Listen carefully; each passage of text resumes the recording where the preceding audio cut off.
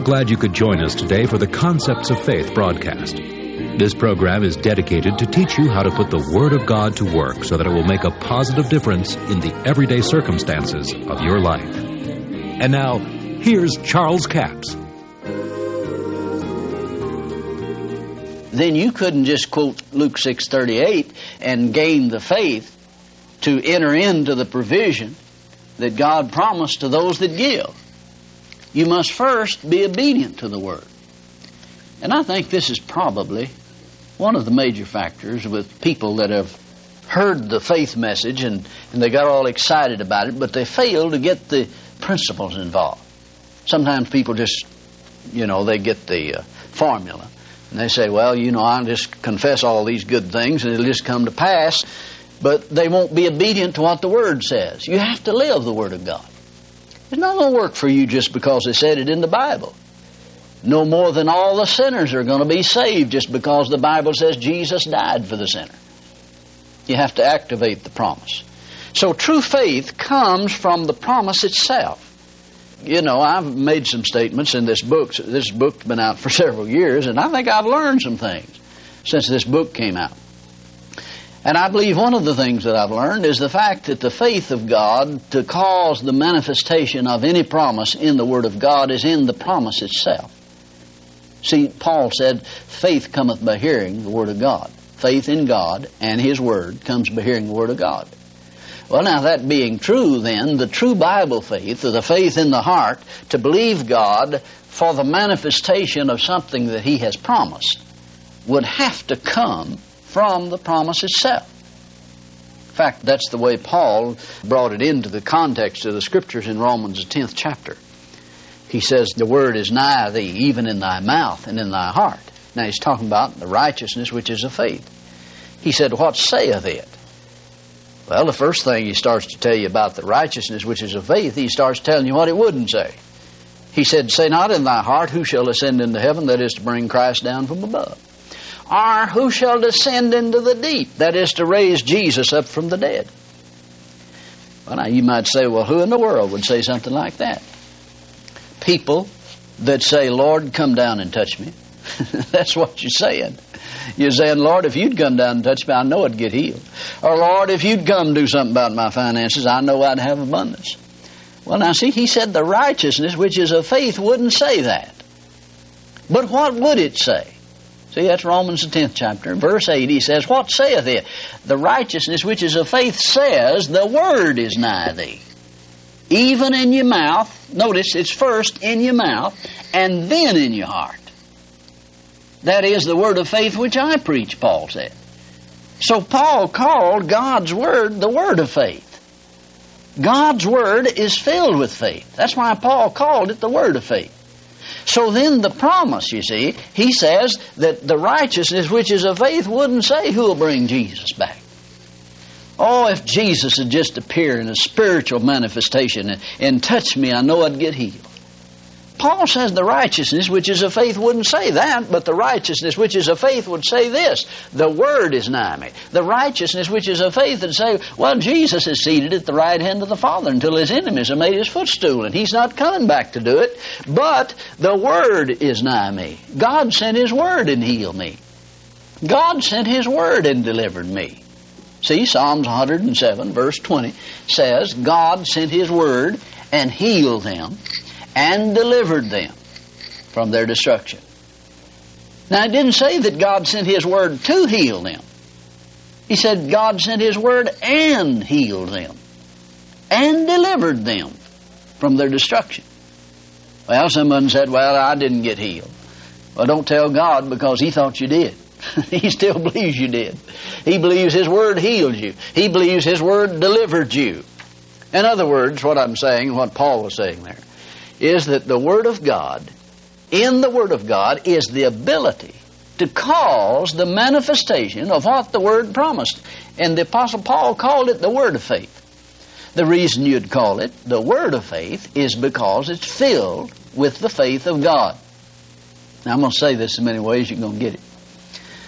God's word of promise, anything that He promises you in the new covenant here, has in it sufficient energy, I call it the divine energy of God. You can call it faith, because that's what it is. It's faith, but I call it the divine energy of God. There's sufficient divine energy of God in His Word to cause the manifestation of that promise in your life and in the life of every individual that'll read it and believe it and confess it. See, the seed is in itself. The ability to produce that promise in manifestation in your everyday life, in your everyday situation, is in the Word itself. That's where the ability is. God's ability abides in His Word. That ability is faith. That ability is released in the Word of God. Now, Paul says the Word is nigh you. In other words, Jesus doesn't have to come back. You have the Word now. See, John said in the beginning was the Word was with God, the Word was God. You see, we've been accused. There have been people accused us of making the Word God. Well, we didn't do that. God did that. The Bible says that in John the 1st chapter. The Word was with God, the Word was God. The Word of God is still God over every situation and every circumstance that you face today. Now, whether you believe it or whether you don't believe it, it still doesn't make it any less true because God's Word said it. It is true. Whether you believe it doesn't make it a lie just because you don't believe it. Now, the promise that you find in the Word of God, if it's relevant for today, don't take something out of context, but go through the Scriptures and find out whatever it is that you have need of prayer or healing or finances. Find out what God said about it, because to have the Bible faith, the God kind of faith, to believe and pray the prayer of faith, you must know what God's will is. I'm convinced of that. I'm convinced that unless you know what God's will is, you will not have the Bible faith, the heart faith. You might have faith in your head, all right.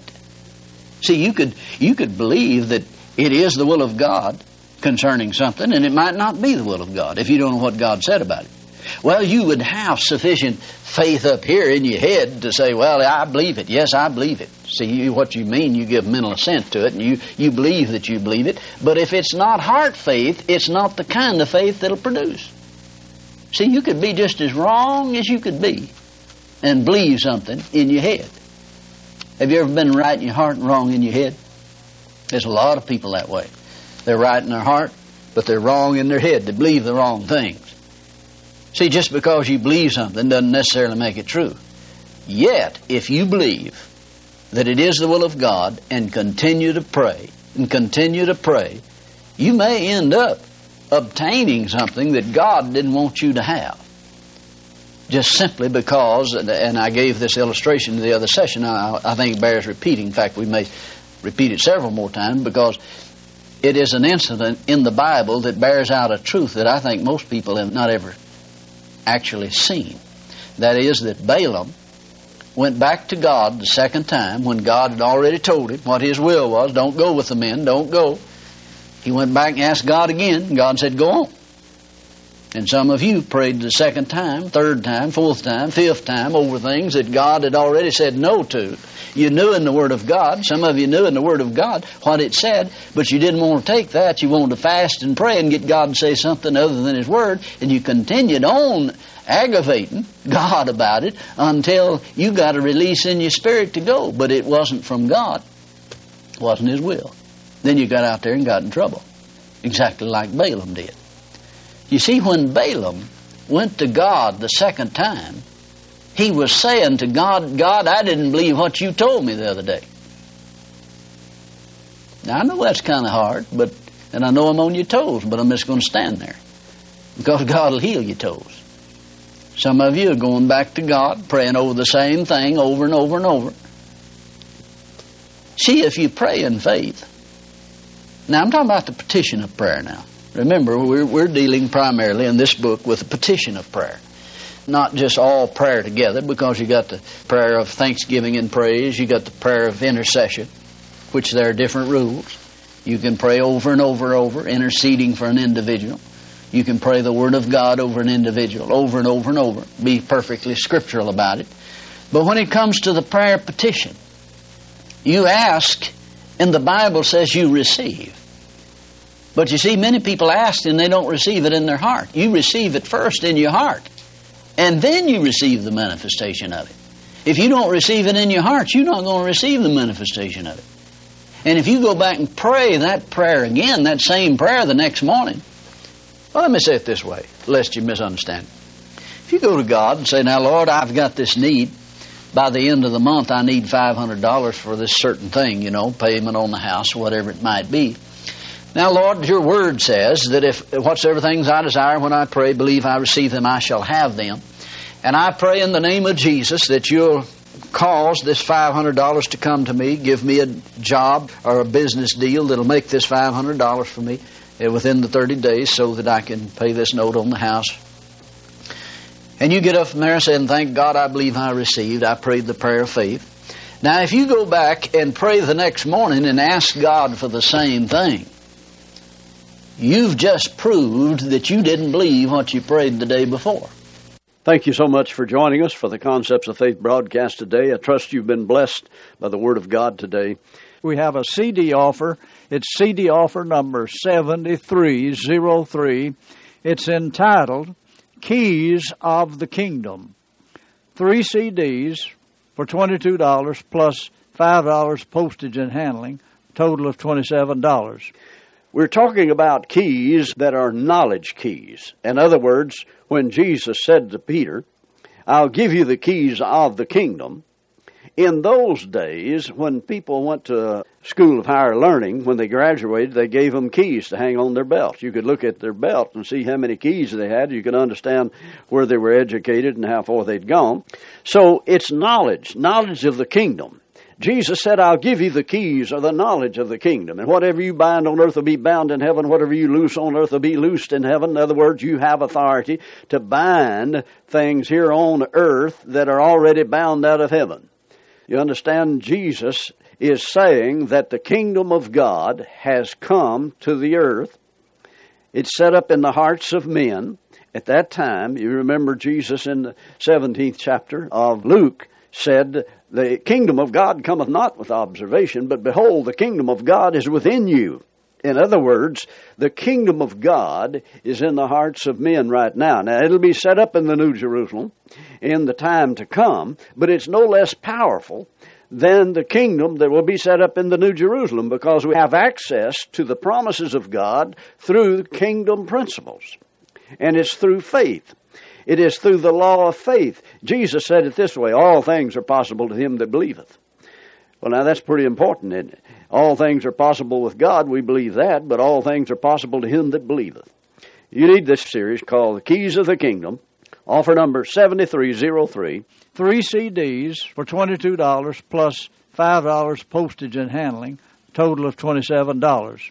We have a toll-free order line, 1-877-396-9400. Until tomorrow, this is Charles Capps, reminding you the enemy is defeated, God is exalted, and yes, Jesus is coming soon. To order the product offered today, call 1-877-396-9400 or write Charles Capps, P.O. Box 69, England, Arkansas, 72046. A complete list of CDs, books, and DVDs are available online at charlescapps.com.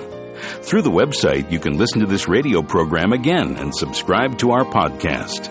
This broadcast is sponsored by Charles Capps Ministries and our listeners in this area.